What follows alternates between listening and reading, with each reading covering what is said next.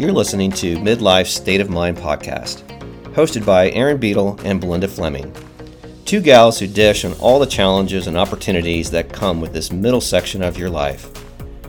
Each episode, you'll find yourself going between laughter and tears as they cover all the topics you need to know about midlife.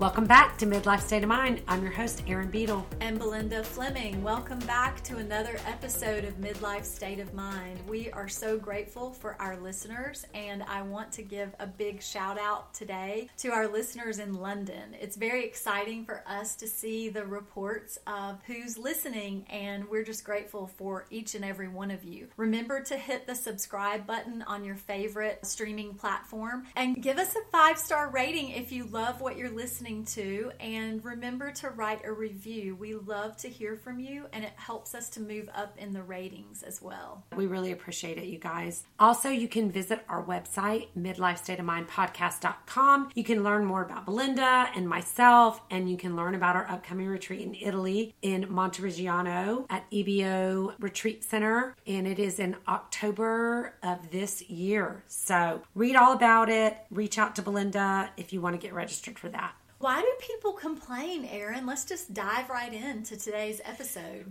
Oh, why do people complain? I think there's lots of reasons that people complain. I think some people are natural complainers.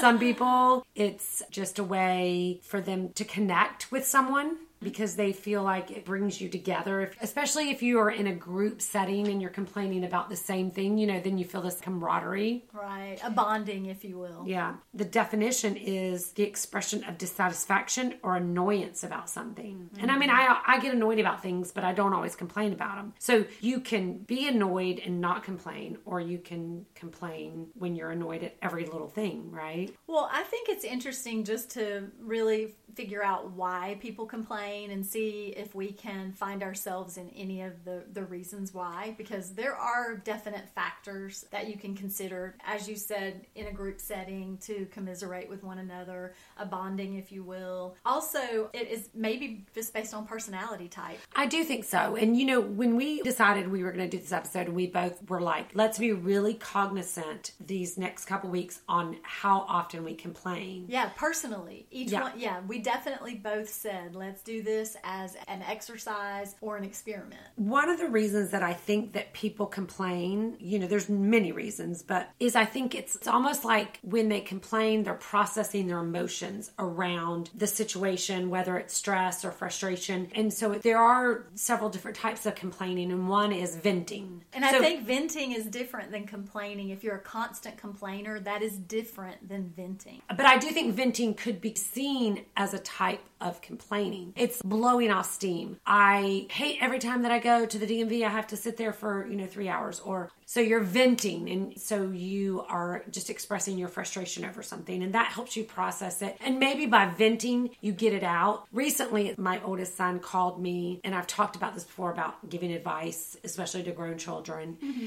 And he was complaining about something. At the beginning, I asked him, of course, do you want my opinion? And he's like, no. And so he's like, thank you for letting me vent. And once he got it off his chest, he could move past it. So I think sometimes it's a way for you to process something, and then you can put it behind you. Where it becomes an issue is when you continue to complain about the same thing, and then you end up revisiting, ruminating, dwelling on the same problem. And we've all had people like this in our lives who complain about the same thing over and over again, and they never do anything. And my favorite saying, which you'll have to pardon the French, but I say shit or get off the pot. So if you're not going to do something about it, then stop complaining. Learn how to live with it. Yeah, because we have to reflect and decide, do we complain too much? Do we complain too little? No one's ever going to accuse you of complaining too little. No, right? I don't think so.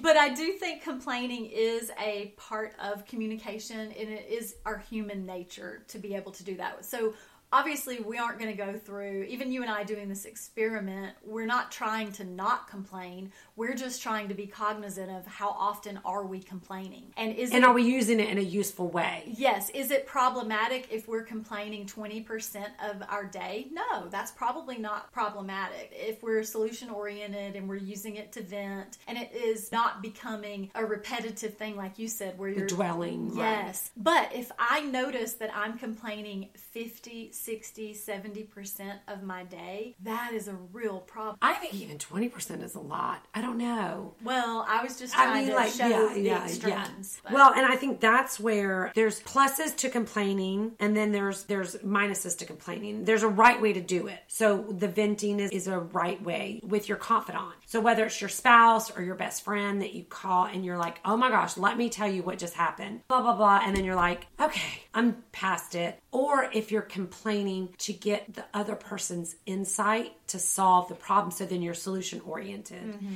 Like, let's just say when your kids are little and they're getting up during the night and you are talking to your best friend and you're like, oh my gosh, Sally got up 5 times last night, or she comes in my room, and your friend says, well, have you tried to do this? Have you tried to do that? You start brainstorming solutions. And so when you get stuck in that ruminating and that dwelling on the problem, you're painting yourself as the victim then, because you're staying in that victim mentality. So making a clear plan to complain more effectively is probably something that would be productive from this episode. So what would it look like to complain more effectively? Advocating for yourself. Maybe there's something that has hurt your feelings, or you feel like you're not being heard or seen fully in a relationship. And so you do have to voice your opinions, and maybe it does come across as complaining, but that is different than constantly griping about something. Okay, so that would be one example. Using constructive complaining. Right. Wanting to find out, hey, can we create a solution here? My needs an aren't actionable getting met. goal. Yeah. The other thing that might be an effective reason for complaining is to gain clarity about something. So if I complain to you about every time I go to Tsunami, I'm sitting there, because this is something we do weekly, and I'm wondering why they're acknowledging me. Well, if you were supposed to check in at the hostess station first, then maybe that's why they're not acknowledging you. So that would be giving me some clarity on a situation that I'm complaining about, but I wasn't really clear on the organization of things. Does that make sense? Absolutely. So I'm complaining, but then you're over there going, oh, well, guess what? If you just check in at the front, they will seat you, and then you'll be served just like that, you know. But when you go back there and you sit by yourself, and this is just a vague, crazy example, but it actually helps us to understand and ask someone a question. And even though it comes across as complaining, but you do get clarity, and then hopefully you don't have to keep complaining about whatever that is. I know that people sometimes complain about restaurants and service and things like that. But sometimes, what are we doing? What are we bringing to the equation? Are we following their rules? Are we being kind and direct communication with whomever is our server too? So that's a whole example of where there might be constant complaining. And some people will write a really bad review on Yelp instead of just asking direct question to clarify about something that didn't go right. Okay, well, this is a funny little story that a friend shared. She shared it was a review, and the lady had wanted to get her dog groomed by a dog groomer, and when she made the appointment, she said the dog's name was Aladdin, like the genie, and when she saw the appointment, they had it down as O''Latin, and she was so mad that they got her dog's name wrong that she was like, I will never go to this groomer again, and gave them a bad review, even though they gave good service, but because they called her dog by the wrong name.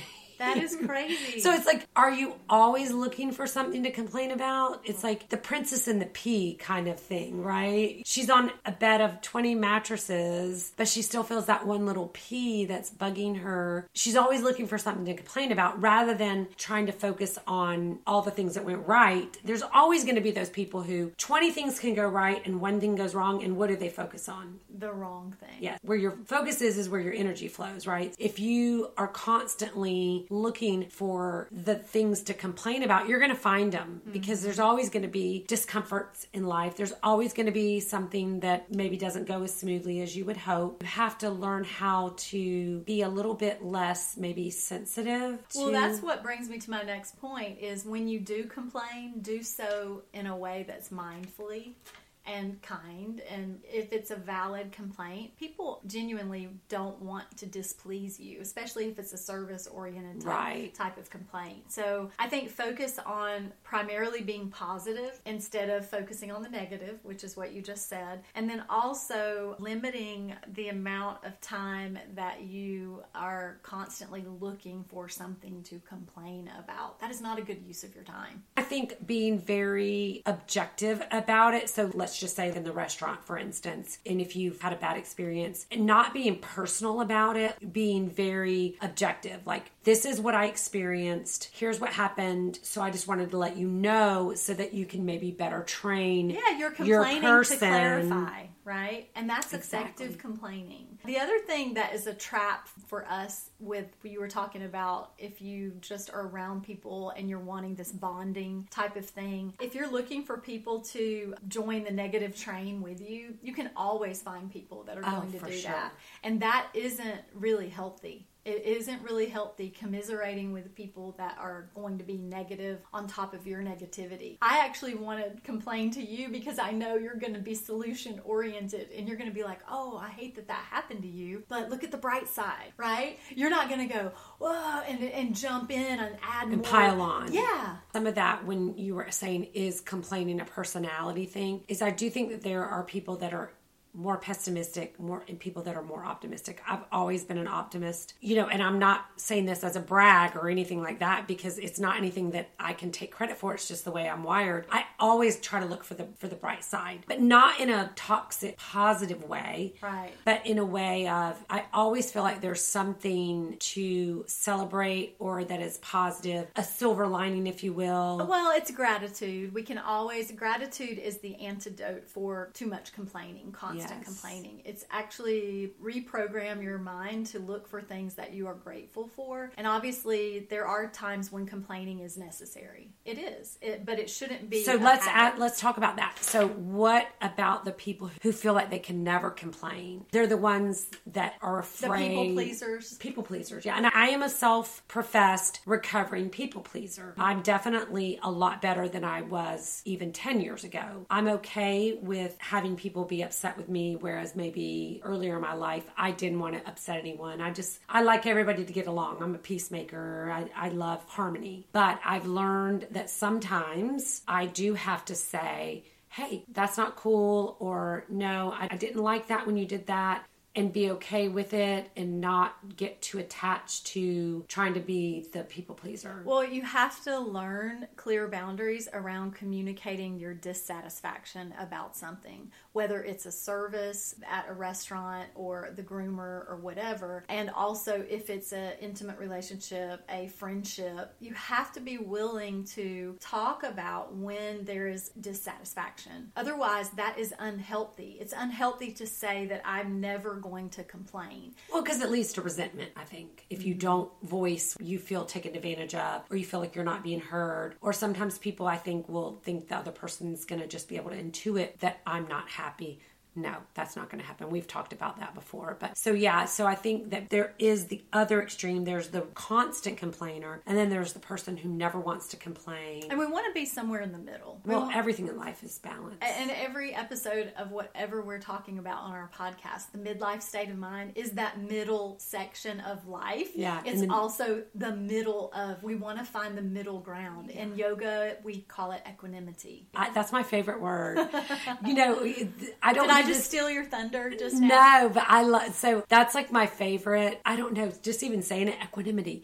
It's like peace. No matter what's going on around you, you're able to find the peace in the chaos always, because it comes from within. So you're not affected by... Well, it matters not if something is bad or good. Those are attachments and labels. So equanimity is beyond that. It doesn't matter if it's good, bad, or whatever. And that's where we find gratitude. That's where we find joy. Our joy shouldn't be affected by our circumstances. The joy is inner. So when we're looking at complaining, most of the time we're complaining about things that are external, right? Things that are happening to us or around us. Or we perceive it as happening to us. Maybe it is a powerless thing. Maybe sometimes people complain because they feel powerless. Right. Would you think? It could be. It could be a sign of the people that do complain too much, so to speak, may feel powerless in their life. And it's not realistic to think that you're going to go your whole life without complaining. There's always going to be a pebble in your shoe that you're going to have to address. Yeah, you have to speak up when things aren't satisfactory. But research has shown that mindfulness, like you said, is effective in countering that rumination and dwelling, the negative kind of complaining that people can get caught up in. And we've talked about this in almost every episode, is journaling. If you need to complain, just write it. You don't have to dump on someone else. You don't ever want to be seen as, or I don't ever want to be seen as somebody that complains a lot. So if I found myself needing to, I could just type it or put it in my phone or speak it into my phone, into a notes app. And that way I can get it off my chest. I can vent. I used to tell my kids when they were little that there are people who are driving around, I would call them garbage trucks, and they are going to try to put their garbage on you, meaning their energy, and it's your job to have this little force field around your little self that keeps you from taking on other people's garbage. And so complaining is somebody else's garbage that they're just like, hey, I need to get rid of my garbage, and so I'm going to give it to you. It's not healthy for either person to do that. I wanted to also just share the antidote would be practicing gratitude, also just mindfully addressing your dissatisfaction about something, because we are human. We are going to have interactions with people and we'll need to speak our need. So gratitude is a fast track to happiness, and the opposite of that would be complaining is a fast track to negativity and dissatisfaction. Complaining is a habit. Guess what is a habit also?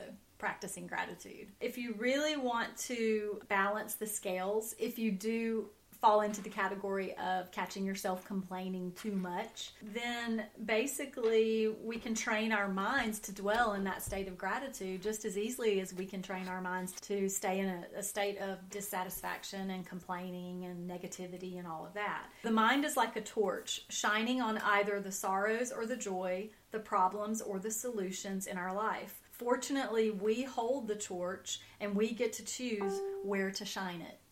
I love that. I read something that said complaining about a problem without posing a solution is called whining. Yeah. No whiners. It's not as eloquent as yours, but I'm like, you don't want to be a whiner, right? Absolutely. And that will limit your friends group as well. If you find yourself not having close friendships, sometimes it's because the people that take a more positive spin on life really don't want to be drawn. Like I said, garbage truck. You don't want to be the garbage truck dumping your garbage on people. So you do have to be very cognizant of how often are you complaining, why are you complaining, and has it become a habit that you're doing it too much? So that's what our listeners, we challenge you this next week, which is what Belinda and I did. Notice when you're complaining and ask yourself why you're complaining. Is it just because you're needing a vent? Is it because you're looking for a solution? Or are you getting into that negative space of just ruminating and dwelling on something? You can install the positive mindset by making it a habit to practice positivity.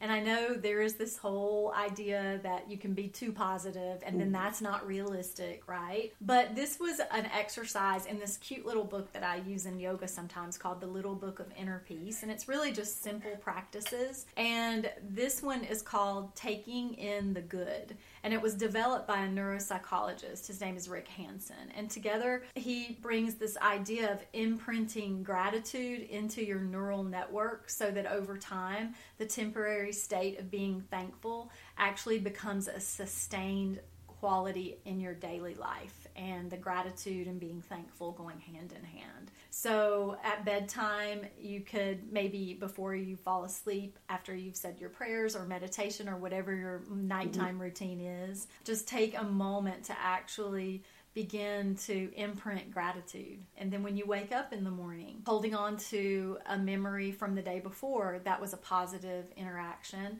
imagining that you are a sponge and you're soaking up the moments that happened yesterday, today, moments that you look forward to that fill your heart with joy and gratitude. Just think of your heart and your mind and your soul as a sponge, just soaking up those kinds of things. And then holding on to those feelings for about 20 seconds as you breathe in and breathe out. That is a way to imprint this gratitude and thankfulness and break the habit of focusing too much on all the things that you're dissatisfied in your life with. And we want to be solution-oriented with our complaining, but when it becomes problematic, then we need to tap into some other ways to instill positivity. I love that. A sponge. So be a sponge. Soak up all the good stuff in life. We thank you guys for listening, and we hope you all have a great week, and we'll see you next week. All right. Bye now. This has been an E Squared production.